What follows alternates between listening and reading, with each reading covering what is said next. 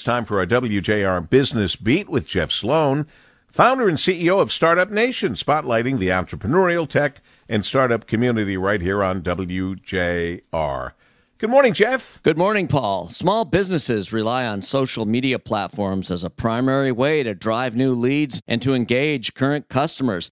In fact, 72% of shoppers report that they rely on social media for discovering new products, and 81% of shoppers indicate that they've made at least one in-store purchase after discovering an item on social media.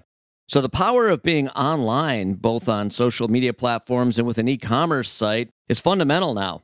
However, what we're learning now, beyond just being online, is the power of unifying being online with being offline.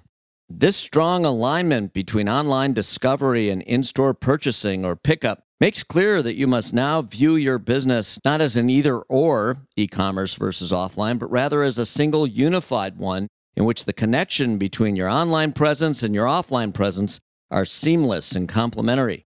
The lines between e-commerce and physical retail are now becoming blurred in this post-pandemic era as consumers now view them as one, and when properly aligned, this is a powerful way to use the online channel to drive online sales. You see, consumers want the efficiency of discovering and selecting purchase opportunities online, but they still love the immediacy of brick and mortar along with the experience of being in store, even if that means that they're there in store to buy or pick up something they've already shopped for and or even purchased online.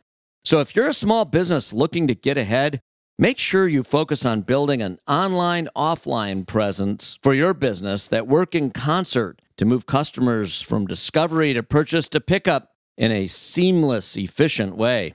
I'm Jeff Sloan, founder and CEO of StartupNation.com, and that's today's Business Beat on the great voice of the Great Lakes, WJR. This segment brought to you by Dell Technologies.